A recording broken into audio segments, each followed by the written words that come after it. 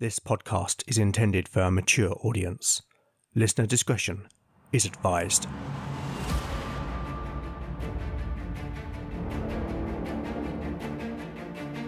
Welcome back to Legend of the Bones. Following in the footsteps of giants, Legend of the Bones is a chimera. A mix of old-school tabletop RPG and dark fantasy storytelling.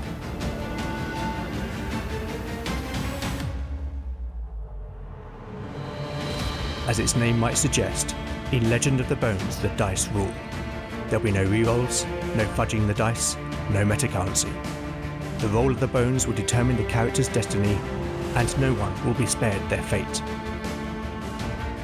None shall escape the destiny of Bone.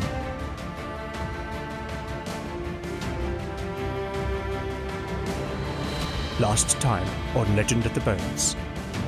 Having vanquished the Draugr king Vortigern, the party returned to Four Rivers, only to find that the settlement had been attacked by brigands, and many of the inhabitants killed.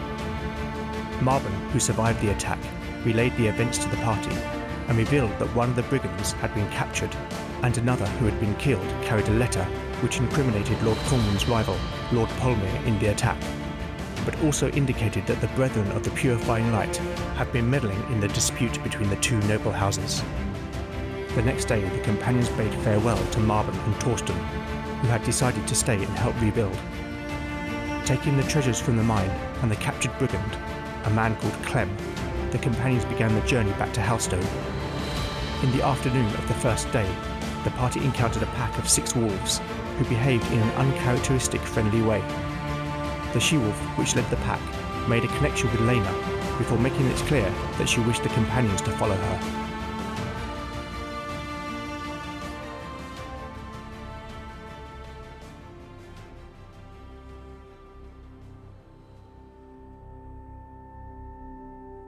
Chapter 15, Part 1, Day 20, Late Afternoon.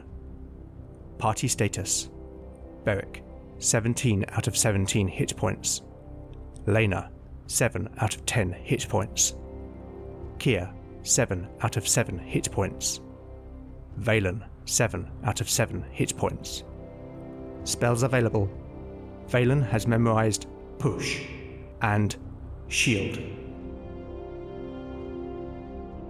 You can't leave me like this! The young brigand protested as Beric tightened the bonds around Clem's feet and hands and tied a rope from them to the wheel of the wagon.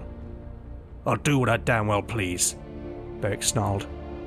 "I'm not the one with innocent blood on their hands." But...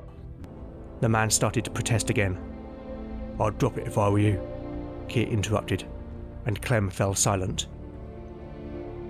The two men finished securing the wagon before running after Lena and Valen, who were already some 50 yards ahead, following the wolf pack up the incline towards the rocky outcrop known as a tor. The ground was soggy underfoot, and as the companions proceeded through the scrub, their boots and breeches quickly became wet through. Ahead, the wolf pack had already reached the tor, their forms silhouetted against the ashen sky, and now stood howling as they waited for the companions. The pack fell silent as the party arrived, and each of the animals watched the humans expectantly. The summit of the rise was even more exposed, and a westerly wind whistled and howled around the exposed granite tor, almost as if to mimic the wolves, or vice versa. The she-wolf approached Lena once again, holding the cleric's gaze. She barked once, before turning and leaping upon one of the boulders. "She wants us to see something," Lena said. The companions approached, and as they did so, a faint, high-pitched bark could be heard. Kia climbed up first, before extending his hand to Lena to help her up. Once atop the boulder, the pair could see the source of the barking. "What do you see?" Beric asked. Between the rocks was a fissure, 3 feet wide, and beyond it a black void. The she-wolf barked again, and from the inky blackness, the high-pitched bark sounded in response. "A cave," Lena said in response to Beric. "It's too dark to see, but it sounds like a cub is trapped." "Well then," Beric said in reply, "we're going to need rope and a torch."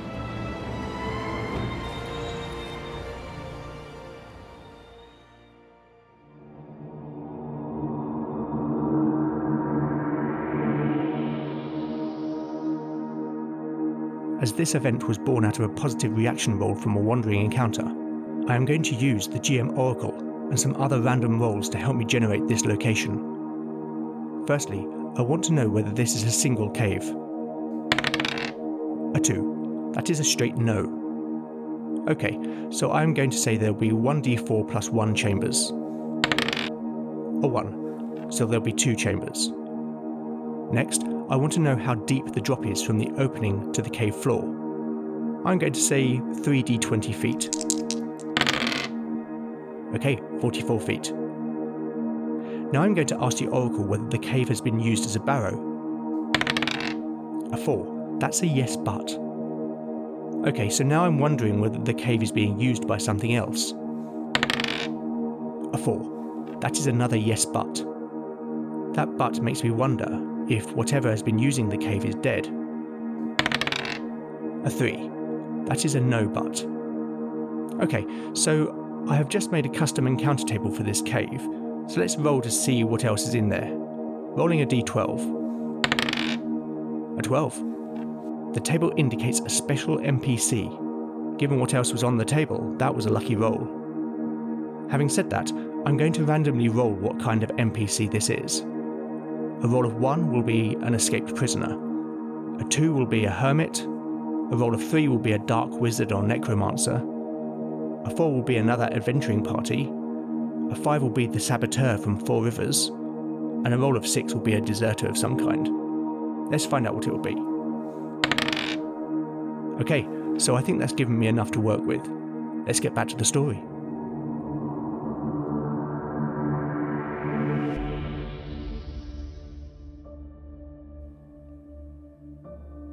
Chapter 15, Part 2, Day 20, Late Afternoon. Party status: Beric, 17 out of 17 hit points. Lena, 7 out of 10 hit points. Kier, 7 out of 7 hit points. Valen, 7 out of 7 hit points.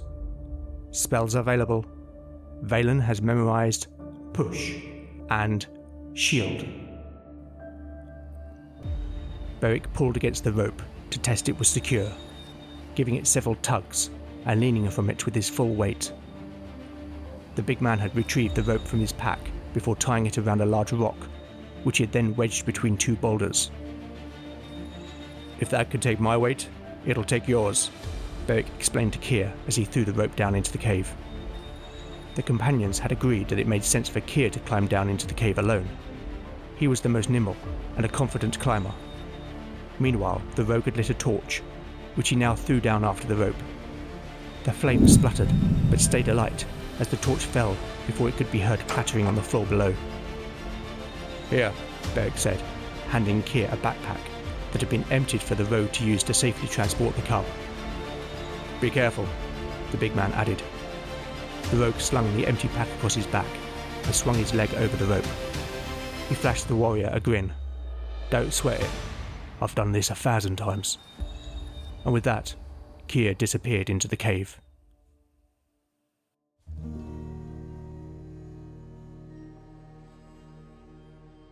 Dramatis Personae, Kier.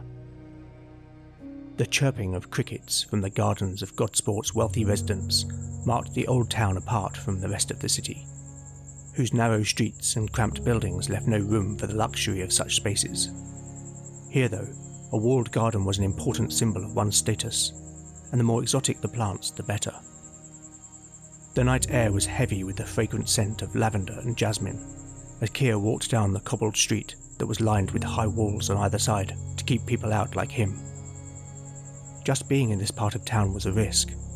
Whilst he had obtained some respectable clothes for the occasion, if he was challenged by a watch patrol, his voice would instantly give him away as an undesirable, and he would quickly find himself in a cell. But at this late hour, and the dim light of the waning moon, Kier judged the risk to be slim. Ahead, he saw a large magnolia tree overhanging the wall, marking his destination. The tree was in full bloom, with hundreds of white and pink flowers extended upwards from the branches. A nightingale's song could be heard from within the mass of the tree's inflorescence, and the rogue paused for a moment to enjoy the beauty of the bird's melody. A wry smile came to his lips as he imagined what Silas would say if he could see him. Wasting no more time, he quickly scaled the 12-foot-high wall with no more difficulty than a child climbing into bed.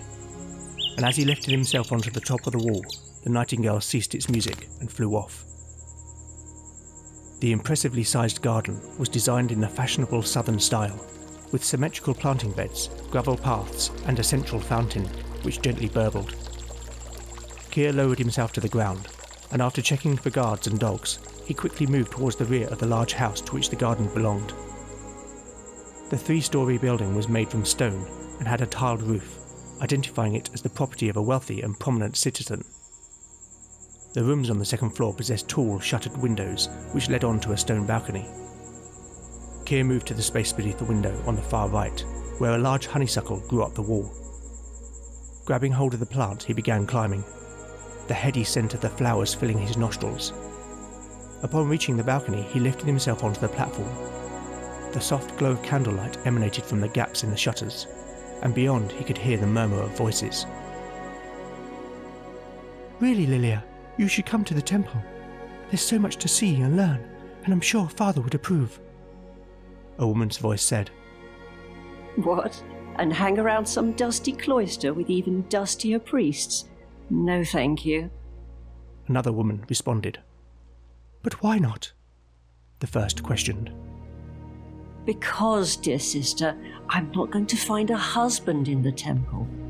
Besides, it's dull, and I want some excitement before I'm shackled to a boring yet respectable man for the rest of my life.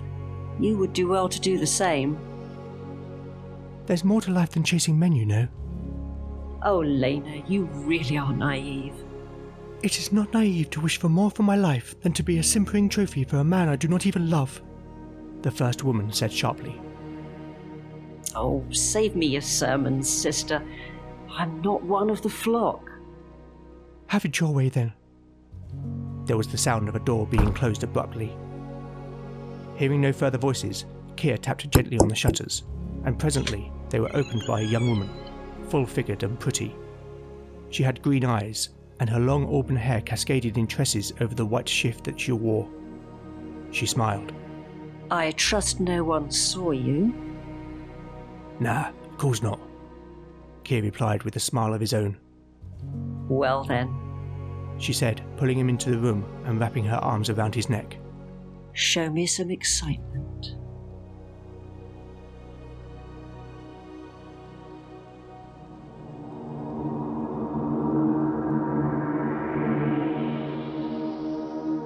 Climbing sheer surfaces is one skill that rogues are proficient at, even at lower levels. And as a second-level rogue, Keir has an 88% chance of success. Now this also assumes that the rogue does not have access to a rope, so because Keir does, I'm going to increase this chance to 98%, meaning that there is still a slim chance of failure. Here is the roll on a D100. 77. The rogue comfortably shinnies down the rope.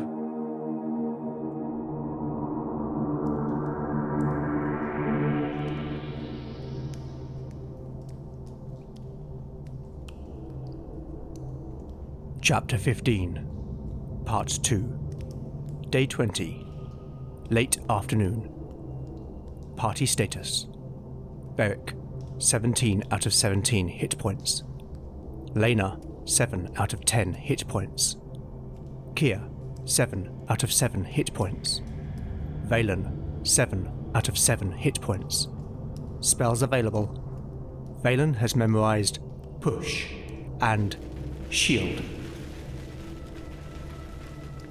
Keir's feet gently touched the ground as his eyes slowly became adjusted to the gloom. The torch, which still burned, lay a few feet away, and Keir retrieved it before looking around. The opening from which Keir had descended was against the south wall of the chamber, which was approximately 40 feet in diameter. In the north wall was a tunnel which led off into the darkness, whilst upon the rock of the east wall were crude paintings depicting people and beasts, though the images were much faded by the weather of time. Below the paintings were a number of clay pots, some of which were broken, and other grave goods, though the chamber bore no other evidence of human burial. Scattered on the floor were the skeletal remains of several animals, mainly goats and sheep, who had probably fallen into the cave and perished. But more curiously, in the centre of the chamber, the remnants of a small campfire could be seen. Before Keir could investigate further, his attention was drawn by something moving near one of the carcasses. The rogue lifted his torch, and the light fell upon the wolf cub. The animal was the size of a terrier, and was gnawing on a bone almost as large as it was, yet it seemed unconcerned by the man's presence. Keir took off his pack and retrieved one of the pasties that Elsbeth had given them, before crouching down and holding the offering towards the cub. "Here you go, fella," the rogue said softly. The young wolf cub dropped the bone and sniffed. Keir gently waved the pasty, and the cub cautiously approached.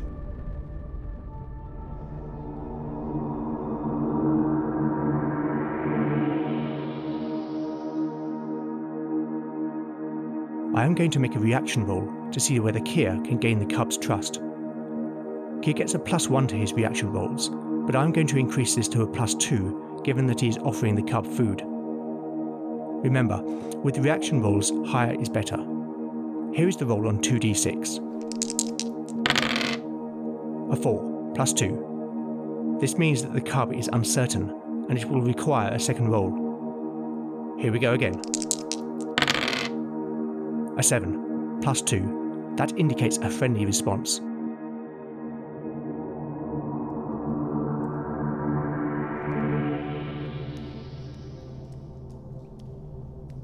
The smell of the food was too much for the young wolf to resist, and it came close.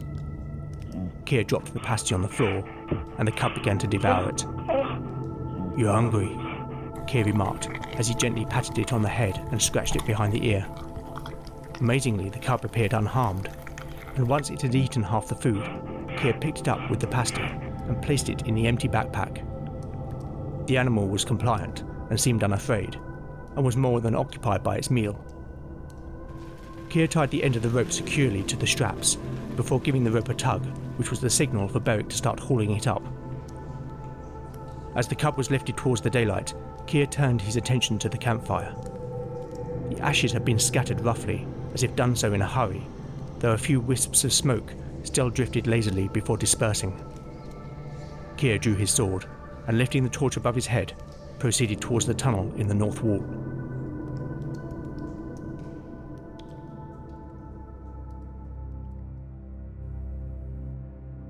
As soon as Beric had lifted the cub clear of the hole, the wolf pack began barking excitedly, and as the big man lowered the animal to the ground, the she-wolf came forward and began nuzzling and licking her young. The cub's stubby tail wagged as it pawed its mother excitedly. After a few minutes, the she-wolf turned to Lena, and holding the cleric's gaze, she bowed her head.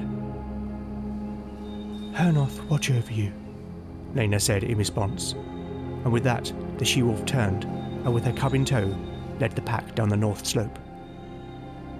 Lena stood for a long time, watching the pack slowly recede into the distance. After a while, she became aware that Valen had come to stand beside her. For some time neither spoke, nor looked at each other, instead keeping their eyes on the 7 black shapes moving across the landscape. "Perhaps you're right," Valen said, breaking the silence, though he did not turn his head. "Perhaps our beliefs are not so different after all." "Maybe," Lena said in response. "Or maybe there is no single truth. Maybe it matters not, as long as the intent is pure." She turned now and looked at the mage, and he did likewise. "But all I know for sure, all I know for real, is that knowing doesn't mean so much." Valen smiled. "How true. How very true."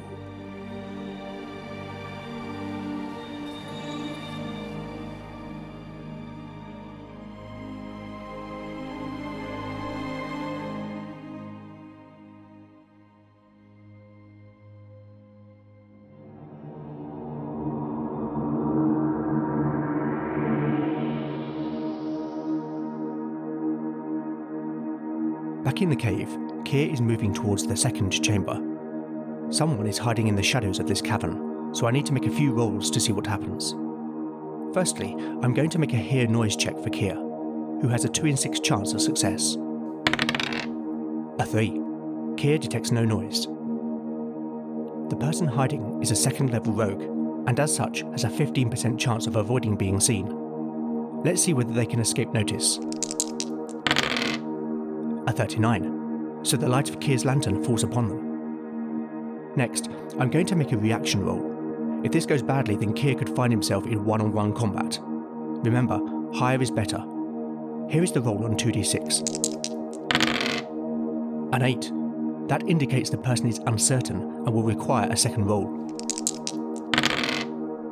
A 7. That indicates the person is still uncertain or is willing to negotiate. This will require a third roll. Okay, we'll see how that plays out.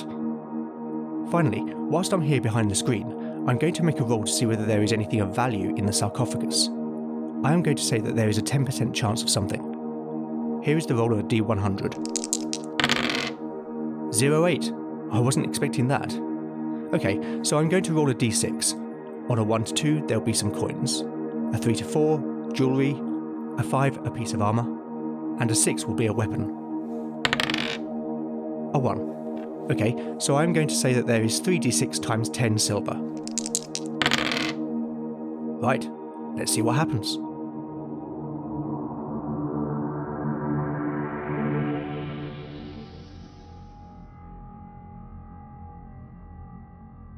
Chapter 15, Part 3, Day 20, Late Afternoon.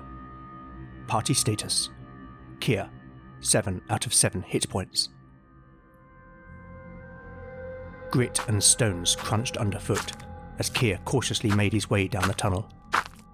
For a moment, he considered extinguishing his torch, lest he attract some unseen enemy, but that would have left him blind, and possibly more vulnerable. He knew that he had been foolhardy to follow the tunnel alone. Yes, he knew how to take care of himself, but he was no warrior, and he felt acutely aware of Beric's absence. He liked the big man. They were unlikely friends, but he found Beric to be warm and genuine, and despite what Keir had told him, he never felt judged. Perhaps fleeing Godsport was the best thing that had happened to him. He just hoped that Silas would never come looking.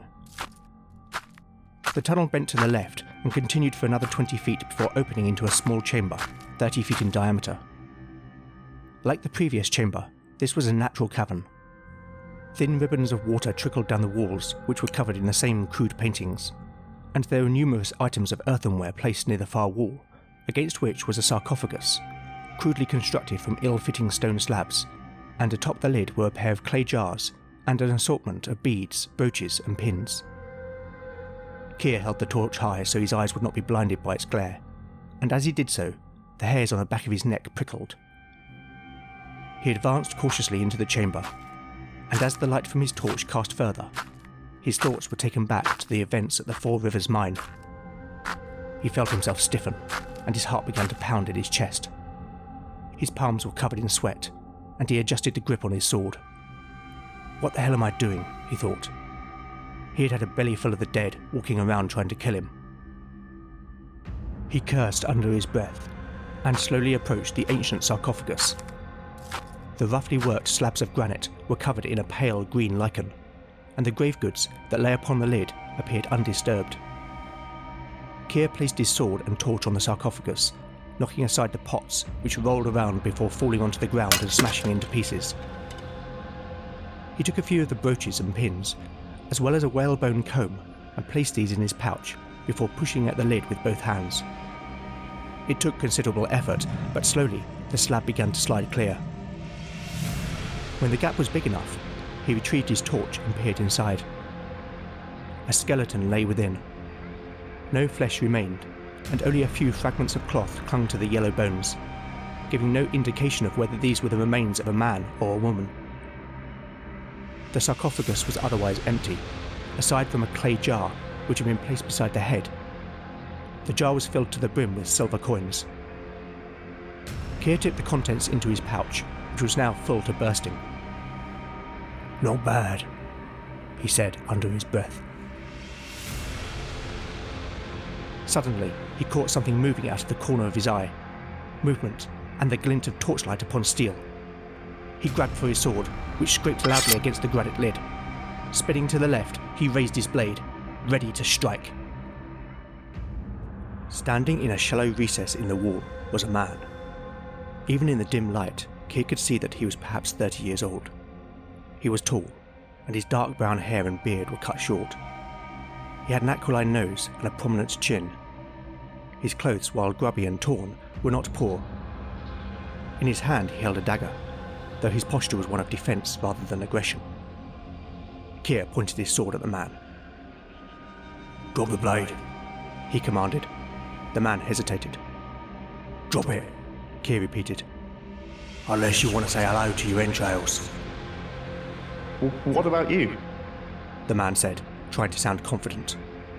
"You ain't in no position to negotiate. Not wanting to be crude, but mine's bigger than yours, and I've got 3 friends back there." Keir nodded back down the tunnel. The man seemed to consider this, perhaps trying to judge if the rogue was bluffing. All right. The man said suddenly, dropping the dagger and showing the palms of his hands. Keir kicked the dagger away before waving his sword to indicate the man should move back down the tunnel. The man obliged, and after picking up the dagger, Keir followed with his sword pointing at the man's spine. Once back in the other chamber, Keir instructed the man to stand beneath the opening. "Beg!" The rogue called, and the big man's head appeared at the opening. "I found this fella down here. Send down the rope, will ya?" Moments later, the rope dropped down. "Right, up you go. When I get up, you and I will be having a little chat."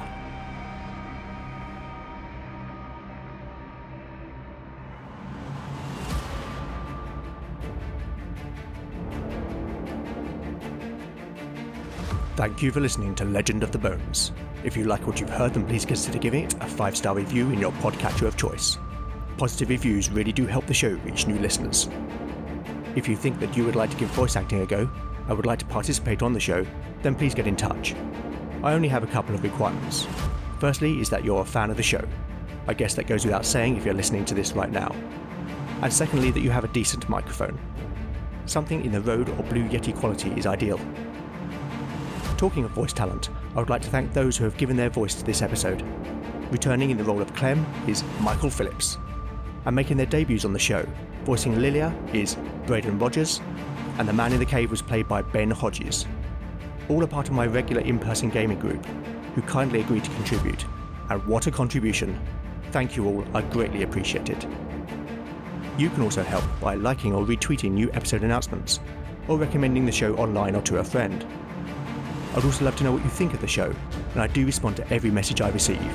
So with that in mind, you can contact me on Twitter at LegendBones, Instagram at LegendOfTheBones, email at legendofthebones@gmail.com, or go to legendofthebones.blogspot.com for show notes, character profiles, maps, and more. Join me next time to find out what awaits our adventurers as the bones decide their fate. None shall escape the destiny of Bone.